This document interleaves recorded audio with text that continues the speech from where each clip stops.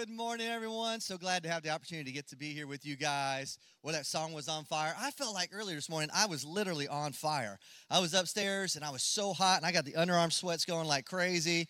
And I don't know why it's more on the right side than the left. I don't know if that's an age thing or what, but I got the underarm sweats going, and it dawned on me. I was like, I'm nervous. I'm so nervous about this morning. I think this will be better. My mom's not in this service, so we're good. All right, my mom and her friends, so we're good now. But I'm excited to share with you guys this morning. I really didn't have a choice, to be honest with you. Pastor Brooks asked me a few weeks ago, and when your boss asks you to do something, you have to do it. All right, so thank you, brother. Amen. First amen of the day. Yes, that's right. And so we were there in the staff hallway this morning praying, and Pastor Brooks was nice enough to pray with me, and he said, Lord, I just thank you that Jeremy's willing. I put, willing? You asked me to, I had to do this, all right? So my wife dressed me today, my pastor made me get up here, so here I am, all right? You know, they say that children are better seen than not heard or whatever, and the same thing's for children's pastors, except for me. I'm upstairs. You guys never see me. It's better I'm not seen or heard, all right? But every now and then, they let me break free, and I get to come down here and share with you guys, so I am excited to do that this morning.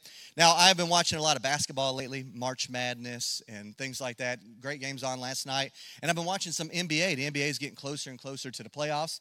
A lot of older players now in the NBA, a lot different than it used to be. And guys like LeBron James, these guys are, playing much older in age. And what happens is, because the season's so long, they play back-to-backs. They have an 82-game season. What happens is, every now and then, they allow players to sit during games. They call this load management.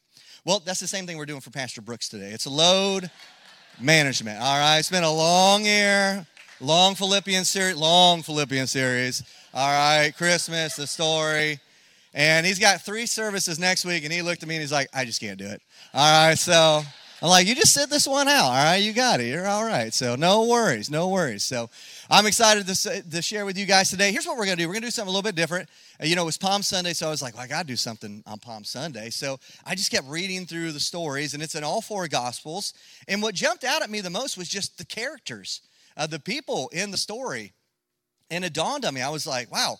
I can relate to so many of these people because everybody had a different view of who Jesus was. So today I just want you to kind of be introspective. Just think, who is Jesus? Like, who do I think Jesus is? And what do I expect out of Jesus? That's the other thing you're going to find out.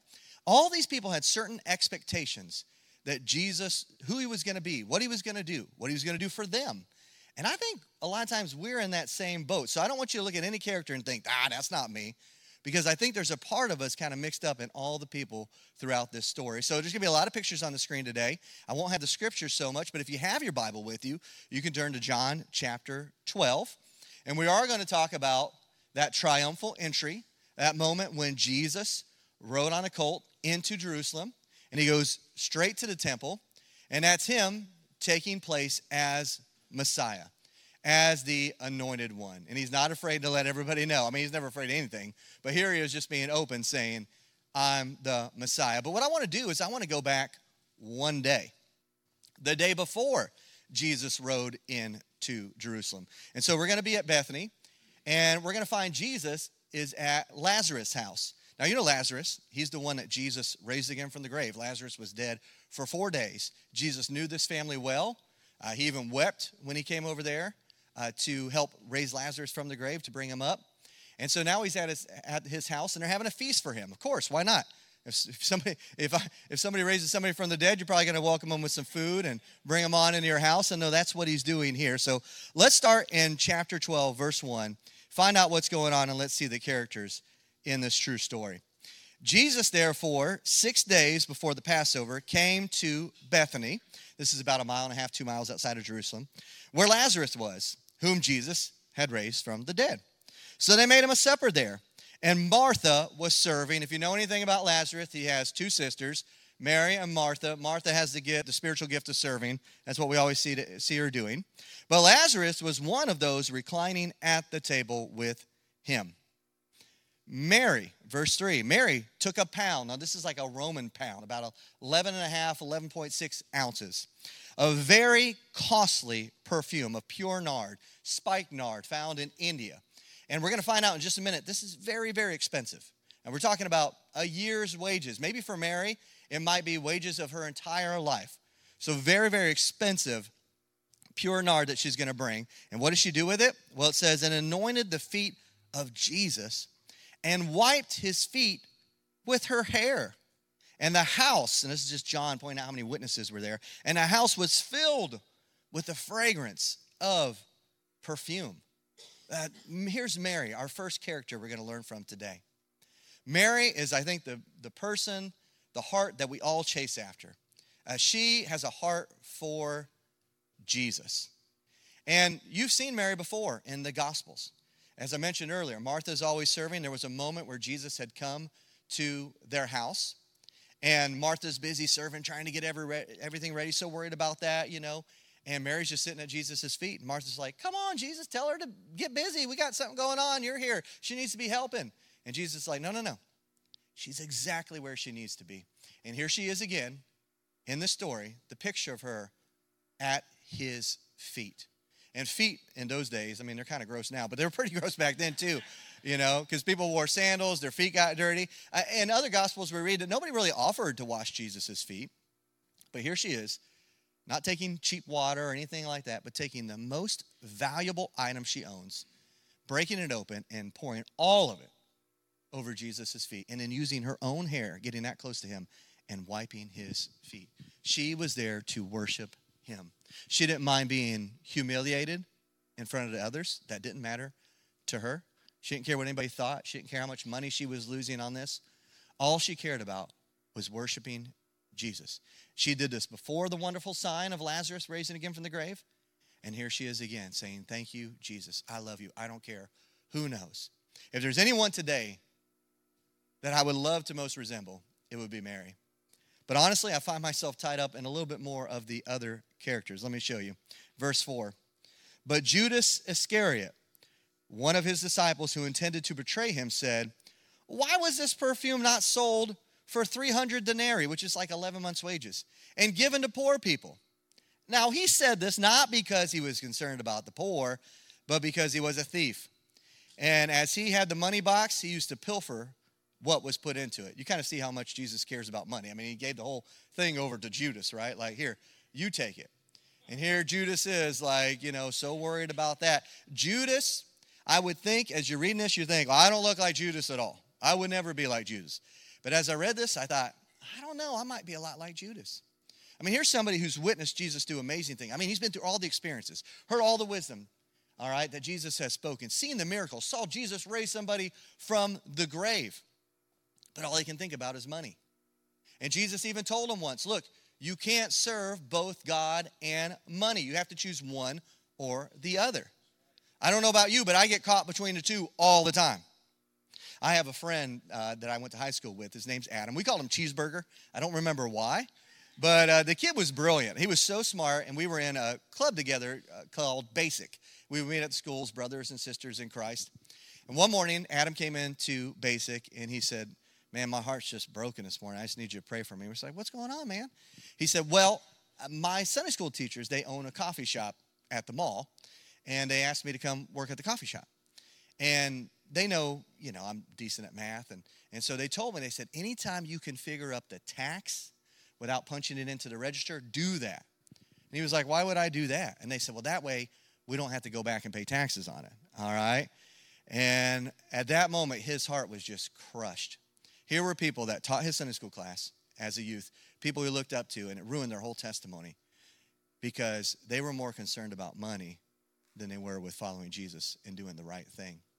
And then they shared that with him. But I'm that way so much. I mean, I look at my bank account like you do, and I'm worried about, well, you know, somebody asks us to give something. I'm like, well, let's just give this much, you know. Like, I don't know if I want to give it all.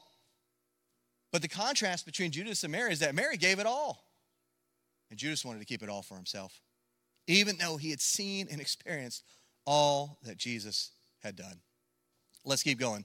Verse 7, therefore Jesus said, let her alone, so she may keep it for the day of my burial. I love that Mary is not seen defending herself.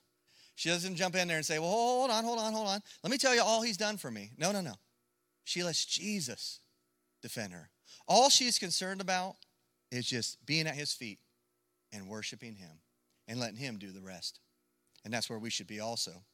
Verse 8, for you will always have the poor with you, but you do not always have me. Now, this is not Jesus being flippant about the poor. Of course he cares about the poor. He would feed people. He would heal people. That was a huge part of his ministry. It wasn't exactly the reason why he was there. Why he was there was to lead people into a right relationship with God. That's why he was there.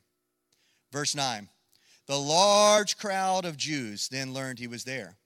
And they came not only for Jesus' sake, but that they might also see Lazarus, whom he raised from the dead. So here's this first picture of the crowd. Jesus is starting to get more and more and more well known. And more people are pouring into Jerusalem in that area, getting ready for a pilgrimage to Jerusalem for the Passover. And so they're all going up there, and there's just large crowds talking about this. Yeah, we saw it, man. We were there. Lazarus was raised from the grave. Oh, I saw this. I heard this. So they want to go because there's a spectacle. Like, let's go see what this guy's all about. And I want to see the guy that he raised from the dead. I got to see it with my own eyes. So they're all stuck up there. I don't know if you can see in the picture, but they're all stuck up there on the screen looking in. What's he doing? What's he eating? What's he saying? What's going on? Why is that woman washing his feet with her hair? What's going on? They're all so interested in that. Now, the crowd's a mixture of all kinds of people. People who do believe in Jesus. People who just want to see the miracles performed. People are just there for the show. People are still maybe kind of skeptical, like, who is he and what has he done? And for a lot of us, I think we kind of fall into the crowd. We kind of are part of this whole church thing because of what Jesus can do for us. Like, I know when I was younger, the primary motivation for getting saved, which means that you ask Jesus to come in your life and save you from your sins. Your sins are separating you from God forever. The primary motivation for me was, I don't want to go to hell. He's my get out of hell free card. I want to be in heaven. Now, for a lot of people, it's my picture of heaven, right? I think for a lot of us, it's like, well, I can't get to heaven to see this person and do that. And I hope heaven's like this. Kids always ask me, are there going to be video games in heaven? It sounds really boring. All right. If you don't like worshiping Jesus, it's going to be a long eternity. All right. So let's be honest. But that was our whole thing. Like, I just want to be in the crowd because I just want the miracle. I just want to be saved. And I'm not saying that's necessarily a bad reason. But the whole reason you get saved, yes, it removes your sin. The whole reason you get saved is so you can have a right relationship with God through Jesus, so you can be at his feet daily. The whole point of going to heaven, the reward isn't heaven so much, it's Jesus. That's the reward. That's what we're looking forward to. But the crowd was kind of caught up in something else, and we'll talk about that in a moment. Verse 10, but the chief priest planned to put Lazarus to death also, because on account of him, many of the Jews were going away and were believing in Jesus. So you got the chief priests. Later we'll have the Pharisees. You got the religious leaders who are just up in a tizzy about Jesus. I mean, they're worried about him. And if you go back to the end of John 11, you're going to see why they're up in a tizzy about him. They are scared to death that Jesus is going to ruin everything. Yes, they've seen the signs. Yes, they've heard him speak. They try to catch him this whole week. They're going to try to catch him and trick him, and they just can't. This guy's just too smart for them. Well, he's God. And so they don't know what to do, because here's their worry. If you go back in John 11, their worry is the whole nation's going to turn to him.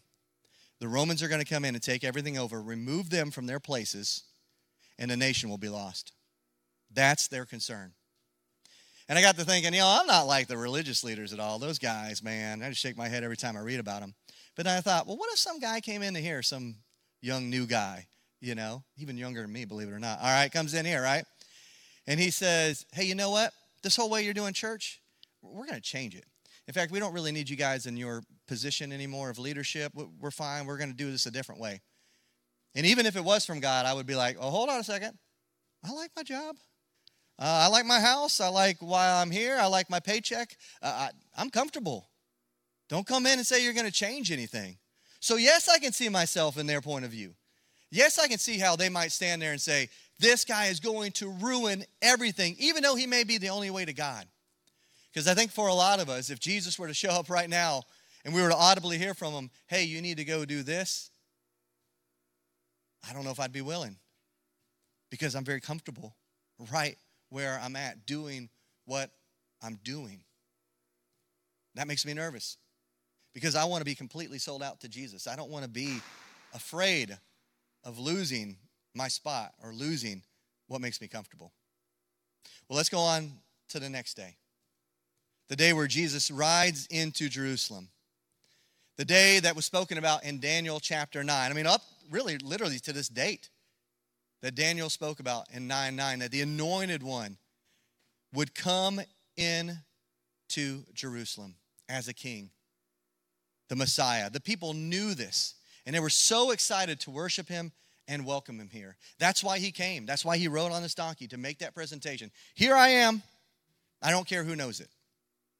Verse 12, on the next day, the large crowd who had come to the feast, when they heard that Jesus was coming to Jerusalem, took branches of palm trees and went out to meet him and began shouting, Hosanna, which means save us. But you know what they weren't saying? They weren't saying, save us from ourselves, save us from our sins. In their hearts, they were saying, save us from the Romans, save us from the government. So many of us, like the crowd, we think other people are the problem. And a lot of times they are. Other people are the things that need to be fixed. But what does God want to fix? You.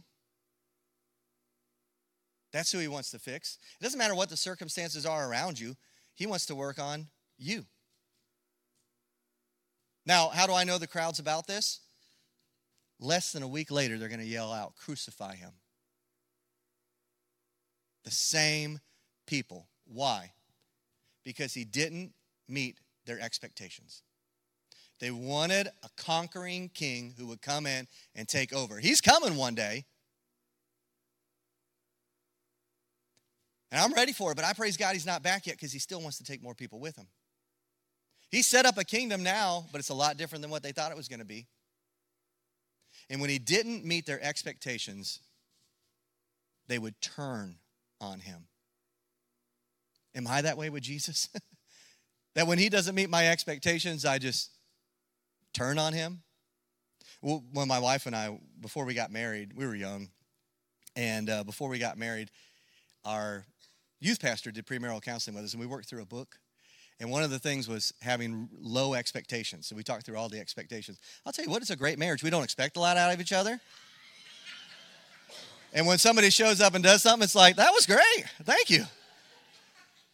Now, I'm not saying you shouldn't expect a lot out of Jesus. I'm just saying I think our expectations are different than what he provides. But let me tell you, he's going to provide everything you could ever imagine. You just got to be patient. You just got to make it through this. He's going to do it. And if you wake up tomorrow morning with nothing, you don't deserve it, but you're still saved from your sins if you believe in Jesus. And you still have a spot in heaven waiting on you. There's nothing more you could ever want. Is that easier said than done? Yes, I feel bad even saying it, because I know how hard it is to live it. Well, not only were they saying Hosanna, but they said from Psalms 118, blessed is he who comes in the name of the Lord, even the King of Israel. Jesus, finding a young donkey, sat on it. For it is written, this is out of Zechariah 9:9, fear not, daughter of Zion. Behold, your king is coming, seated on a donkey's colt. Now, we don't have the backstory in John, but I love the backstory of how he got this colt. He told some of his disciples, look, go and you're going to find a colt tied up, all right, and there'll be a donkey there. If anybody asks you what you're doing, just say the Lord needs it. Oh, okay. Sure enough, that's what happens. They show up and they're like, what you doing stealing my colt? Hey, the Lord needs this thing. If somebody came to my house and they're like, I'm going to take your minivan, I'd be like, no, you're not. Yeah, but the Lord needs it. Let me make a call real quick, all right? Yeah. Like, no way. It's amazing this guy gave the thing up. Now, disciples had no idea what was going on. In fact, we see this in verse 16. I can relate with them a lot, too, as another cast of characters. These things the disciples did not understand at first. But when Jesus was glorified, then they remembered that these things were written of him and that they had done these things to him. None of it made sense till after the resurrection for them. But a lot of times I'm like the disciples. I'm ready to say, go, go, go. I've got your back, Lord. And you would see the disciples, the whole week. We're with you, God, we're with you. The night of the Last Supper, right before Jesus gets arrested, they're all like, we would never betray you. We would never turn on you. We're right there with you. And Peter's like, it ain't going to happen. And what does Peter do? Denies Jesus three times. They all abandon him there in the Garden of Gethsemane where he went to pray before he was arrested. While he's in that garden, he asked and begged the disciples, please stay awake. Keep watch. They can't do it. They keep falling asleep. But he says something very interesting. He says, your flesh is willing, but your spirit is weak. And what does he mean by that? Well, that's so many of us. In our own power, our flesh is so weak. Yes, we can say, I'll live for Jesus, I'll do that. And I'd like to think if I was really standing in the fire and somebody was coming at me, I mean, I've had a pretty plush life. But I mean, if somebody was coming at me and it was either Jesus or my life, I'd like to think that I would choose Jesus. But my flesh is weak. It's only in his spirit do I have any power to live for him. Now, why did it change for the disciples? Well, as soon as they saw the resurrection, they said, only the Spirit can do that. And then they were given the Holy Spirit, and they were able to do unimaginable things for God. The fear went away. The weakness of the flesh subsided. And they were willing to live for Jesus. If you can grasp hold of the resurrection, it will change your life where you'll be like, I don't care what anybody does to me. I'm going to rise again one day with my Savior. That's who we need to be. Verse 17. So the people who were with him when he called Lazarus out of the tomb and raised him from the dead continued to testify about him. This is a big day. For this reason also the people went and met him, because they heard that he had performed signs. Not so much that he had the answers to eternal life, but he had performed signs. Here we are with the religious leaders, verse 19. So the Pharisees said to one another, you see that they're not doing any good. Look, the world has gone after them. They're just in a panic and a worry. The whole world's worshiping him. And that wasn't true, but that's what they thought. Boy, I tell you, these religious leaders, I find myself more and more like them. Everything's a panic. Oh, the person I voted for didn't get elected. Oh, this is going on in the world today. I'm so afraid we're going to lose everything. Everything's going to change. Look at this, everything. And we just start panicking. And we forget that God's in control. And nothing happens that he doesn't allow to happen. And we forget that our eternal security is set. And we are sealed by the Holy Spirit once we believe in him. And he's always with us. And we have nothing to fear or worry or even complain about. But we find ourselves there all the time because we're just in a panic about everything. The minute we see something changes, the minute we see the bank account start to drop, we start panicking. But in Jesus, there is no panic. There's just awe and wonder of who he is and the expectation of what's to come. Verse 20. Now there were some Greeks, I'm going to call them seekers. There were some Greeks among them who were going to worship at the feast. Now these Greeks represent the Gentiles.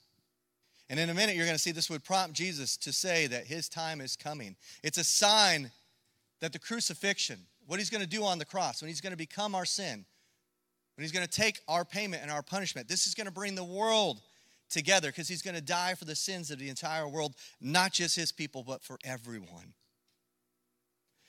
Verse 21, then these came to Philip, who was from Bethsaida. I'm not sure why. Maybe Philip had a Greek name. Maybe that's why they came to him. And they began to ask him, saying, Sir, we wish to see Jesus. When I was growing up, my pastor at my home church, First Baptist Hendersonville, they had a big pulpit. And right here, that was typed in there. It was engraved in the wood. Sir, we wish to see Jesus. Seekers out there in the world today, that's what they wish to see in you and me. There are people who are hungry and thirsty for Jesus. And they need you and me to show them what he looks like. Verse 22, well, Philip came and told Andrew. Why? Well, Andrew was good at bringing people to Jesus. He brought Peter to Jesus. And Andrew and Peter came and told Jesus. And here we go. And Jesus answered him saying, the hour has come for the Son of Man to be glorified. Jesus knows his time getting closer and closer.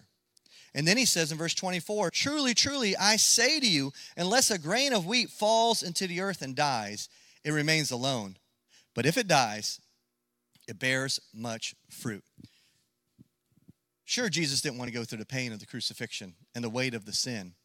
But he was willing to do it because he knew when he laid his life down that the gospel would just explode and would make it all worth it. If you and I would be willing to deny ourselves, to take up our cross and follow Jesus, if we would be willing to drop our life down, let that old life die, if we would do that together, unified for Jesus, the gospel would explode. But there's so much entangling us. There's so much distracting us. There's so much keeping us from doing that very thing, losing that life to gain a better life. Let me show you, verse 25. Jesus says, he who loves his life loses it. If you love this life here on earth, great. Guess what? You're going to lose it one day. It's going to be worth nothing. You're going to go into the afterlife empty-handed because there's nothing in this life that you can take with you. And he who hates his life, continuing in verse 25, in this world will keep it to eternal life. If you're willing to say, all of this is garbage, as Paul said in Philippians, all this is rubbish. Everything in this world means nothing compared to Christ. If you're willing to say, I can't stand the things that make me comfortable, I can't stand the things that I think make me happy, if they're not tied up in the Lord Jesus. If you're willing to do that, you will gain an abundant life. A life of peace, a life of no worry, a life of little fear, a life of hope. But so many of us are tethered to this world. We don't know any better, and we can't let go. Verse 26, if anyone serves me, he must follow me. And where I am, there my Father will also be. If anyone serves me, the Father will honor him. So what character should we be? Who should we be? We should be a servant. A servant who gives it all away, is willing to say, here, Lord, you take it. I don't need any of this junk. It's all yours. When I was a senior in high school, I took my very first mission trip. We went down to the border between Texas and Mexico, and we went over across to a place called Reynosa. And I'd never seen poverty like that before. And I remember people would have a home probably as big as this area rug here. Dirt floors, no bathroom, nothing like that. A bunch of people living together in this little place, and these places would be packed on top of each other. And I just remember wondering, when we brought them Jesus, they were so excited. And I thought, how are these people so much happier than we are back across in the States? What makes them so happy about having Jesus? Because they didn't have anything else. The reason so many times we're not happy, we're not joyful, because we got a bunch of other things keeping us from just having him. But a servant lets go of all that. A servant lets go of their pride and their place of honor and the things they have, and they say, here it is, God, it's all yours. Use me however you want to. I belong to you. Now, for the sake of time, I'm going to skip ahead. I want to show you one other group of people. So if you'll go to verse 42. Nevertheless, many even of the rulers believed in him. But because of the Pharisees, they were not confessing him, for fear that they would be put out of the synagogue. For they loved the approval of men rather than the approval of God. Boy, if that sums up anything about me, that's it. And you may think, well, I'm not a ruler. I'm not a person of a high place. I think most of us here are pretty well-to-do compared to the rest of the world. Let's be honest. We got a lot to lose. We have a lot of high positions. We're afraid of a lot. We don't want anybody coming in and disrupting that. So we'll worship Jesus quietly and give him just a little bit, just enough. Not our whole lives. Come on. No. I pray you don't live in that kind of fear. I pray that I would not live in that kind of fear. That I would say, you know what? My life is about the approval of God. Because of Jesus, he looks at me and I'm approved. Not because of anything I've done. What can man do to me? Why would I worry about man? When God is the one who's in complete control, who has my soul. I pray today that as we look through this, as we go through this week, as we prepare for Easter, that we get introspective and think, who is Jesus? Who was he really? And how do I respond to him? Am I a follower or am I a fake? Do I know him? Do I want to sit at his feet? Am I willing to give it all up for him? Because this Sunday, we're going to celebrate the greatest thing that ever happened. And it's going to be a remembrance of that event that changed our lives forever. Will you step into a relationship with him? Maybe for the first time. You say, Jesus, you are the resurrected Savior. I worship you with all I have. Will you step your relationship with Jesus further, maybe, if you're already a believer, and say, Jesus, this week, I don't remember who you are. I want to get rid of all this sin that entangles me, all these distractions I have, and I want to worship you at your feet. He's already conquered death. He can do that for you. One day he'll come back and conquer this entire world, and I want to be right there with him forever and ever. Let's pray. Lord, we thank you for your word this morning. Thank you for what it's revealed to us about your son, Jesus. And Jesus, we thank you for coming and losing your life for the Father and for us because of your great love for us. There is not a single person in this room who is perfect. Many of us are far, far from it. But Lord, you love us anyway. You want to change us. You want to change the way we think. As a spiritual act of worship, God, you want us to lay our lives down before you and say, here we are. If there's any believers in here today, God, that are holding on to bits and pieces of their life out of fear, out of worry, I pray you just help them to let that go. To use this week as a reminder of how powerful you are, God.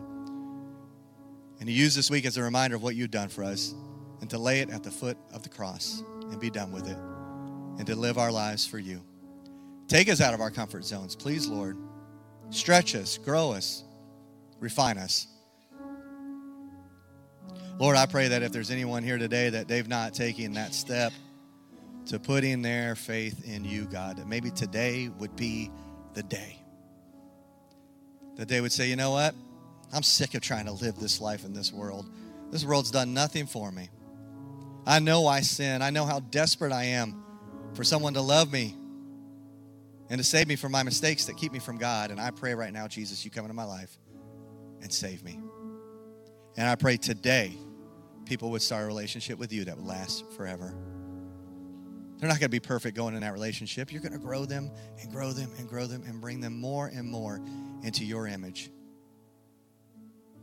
Help us, Lord, to be a church unified for you, to go out and win the souls of those who seek you as a Savior, Father. Thank you, thank you. We love you so much. In Jesus' name, amen.